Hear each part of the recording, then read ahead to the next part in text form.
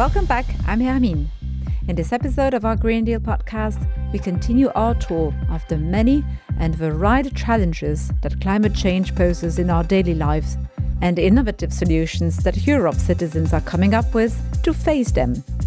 This time, we are looking at a trend that first emerged in Northern Europe several decades ago, but is now becoming more widespread across the bloc: cluster housing. This is when people decide to live together in grouped housing projects that involve some element of community living. The decision is driven by financial, social and environmental considerations. In addition to sharing some common spaces, the multiple occupants, who may be owners or tenants, often share other things, including sustainability principles and a desire to help each other out. The flexibility of cluster housing has enabled it to stand the test of time and adapt to people's needs in a wide variety of cultural contexts. Over the years, for example, the individual properties in these developments have become smaller and greener, with much larger communal areas. Today, 1.5 of Denmark's population, around 50,000 people, live in cluster developments. So could cluster housing be a pathway to a new, more efficient, cost-effective and collective way of life elsewhere in the EU? In this episode, we talk to citizens living or wanting to live in cluster developments about their reasons for choosing this more communal way of living and any obstacles they are facing. Paola Pica is a co-owner at Basse Gaia, the first self-established cluster development in Milan.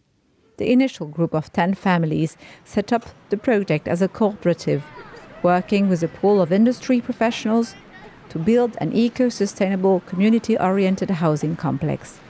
While clearly strengthening community ties, cluster housing is also more sustainable, Paola tells Giulia at Radio 24, because it enables reduced energy consumption, promotes a sharing economy and facilitates shared mobility, all at the same time. Noi abbiamo la sharing economy perché è ormai naturale. We have this sharing economy culture. It's become second nature for us, that if someone has something that someone else needs but doesn't have, they can simply go and take it. This might be a bicycle, or the fact that for children who go to the same school, we've developed an internal system by which all these children are taken to school by one parent. We are organised in this way. We also entered a joint purchasing group that already existed in the Feltre neighbourhood where we live. When large quantities of goods arrive, we store them and later on we distribute them among the families that made the purchase. These kinds of initiatives have not reached all EU countries yet, but there is a growing interest in southern and eastern parts of the bloc, in Poland, for example. Joanna Kandziołka from Poland's Zero Waste Association details some of the advantages of such schemes to Kasia from Polskie Radio. In Poland, this is something that's just starting to develop, as there are organisations or architectural companies trying to create such spaces. But of course, the idea of cluster housing emerged on a wave of dissatisfaction with the housing on offer in the market.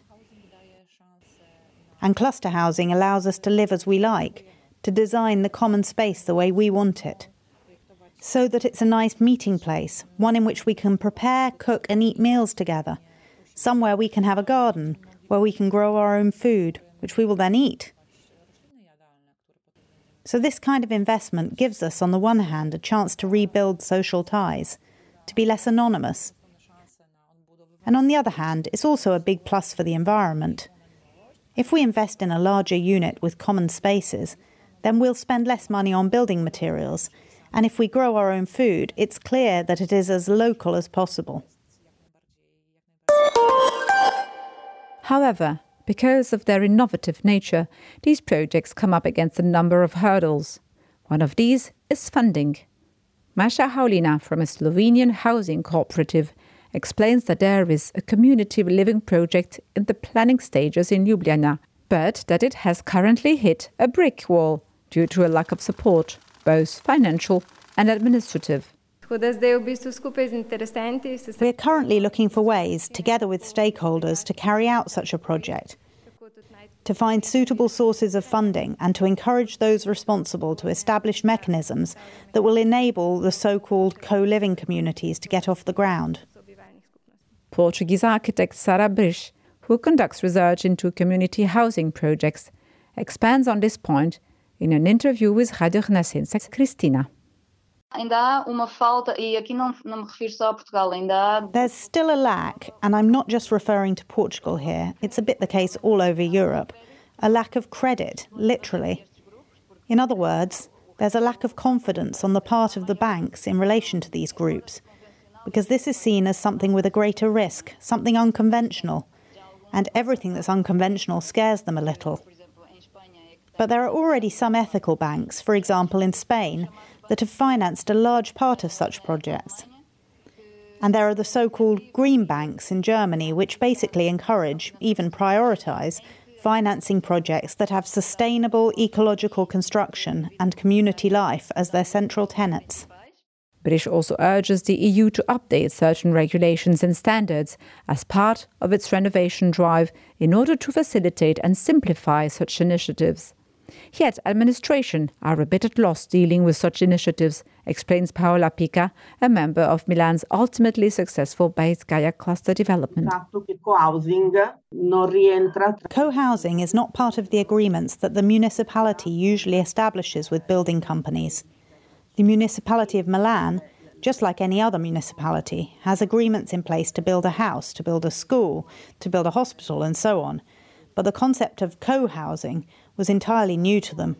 Just taking an existing agreement for building a house and adapting it to our specific reality involved a lot of bureaucracy.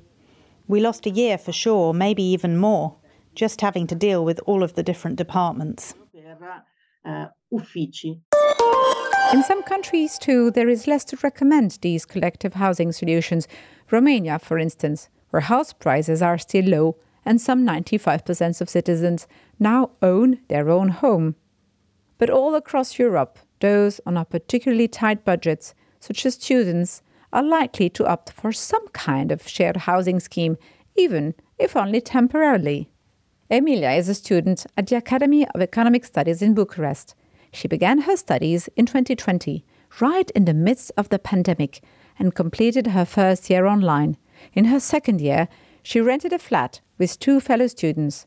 Radio Romagna asked her if money was a factor in her decision. Yes, of course. This is one of the reasons why I chose to stay with a friend. As a student, money is tight.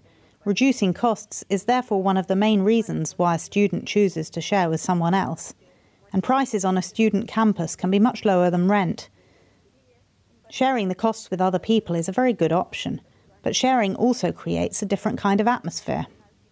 However, house sharing, or living in cluster housing, should also be seen in the context of a changing life philosophy, to a large extent spurred on by the pandemic.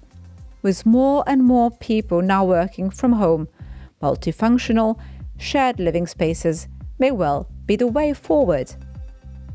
But COVID-19 has also encouraged today's youth that they need to live their lives to the full while they can. This is why Lithuanian student Vidmantė Krushinskaitė thinks that home ownership is not only less realistic for the younger generation in this era of spiraling house prices, but also less tempting. She tells our colleagues Augustie at Ginura Diaz that young people want to use their money to travel and experience the world. Mano net viena, kaip ir minėjau, kertinių priežasčių, dėl ko aš pasilikau gyventi bendrabuty taip ilgiau negu jau noriu. One of the main reasons why I stayed in the dorms for so long, longer than I wanted to, is simply because I love to travel. For me, every 100, 150, 200 euros saved means that I will be able to fly on a trip this month instead of living closer to downtown.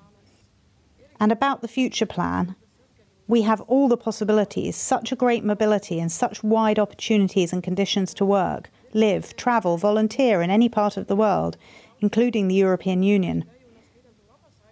This is me, at least at the moment, and for a good 10 to 15 years in the future. I see this as my life plan. I don't know when or where I will live, but I know I'll have a good time. Babos Anna Maria, co-chair of Co-Housing Budapest, a Hungarian association working in the field of community living, backs up this view, as she tells journalist Xilla Adam. And she believes that this trend among the young proves that cluster housing has a real place in our future societies.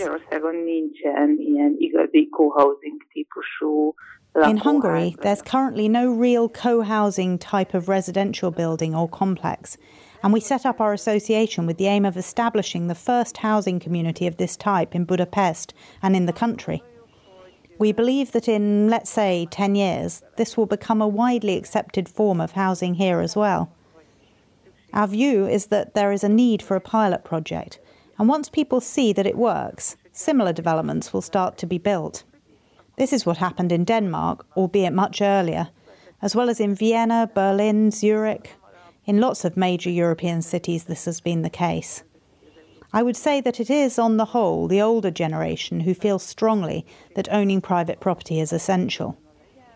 As we talk to younger people and watch the property market in Budapest developing, the younger generation, young professionals, no longer only envisage their lives in privately owned properties. That's why I believe this is so relevant. Maybe not quite yet, but it will gradually become so over time. That's it for today. In our next episode, we will consider how much of a difference planting trees actually makes in terms of fighting climate change. Till then, take care.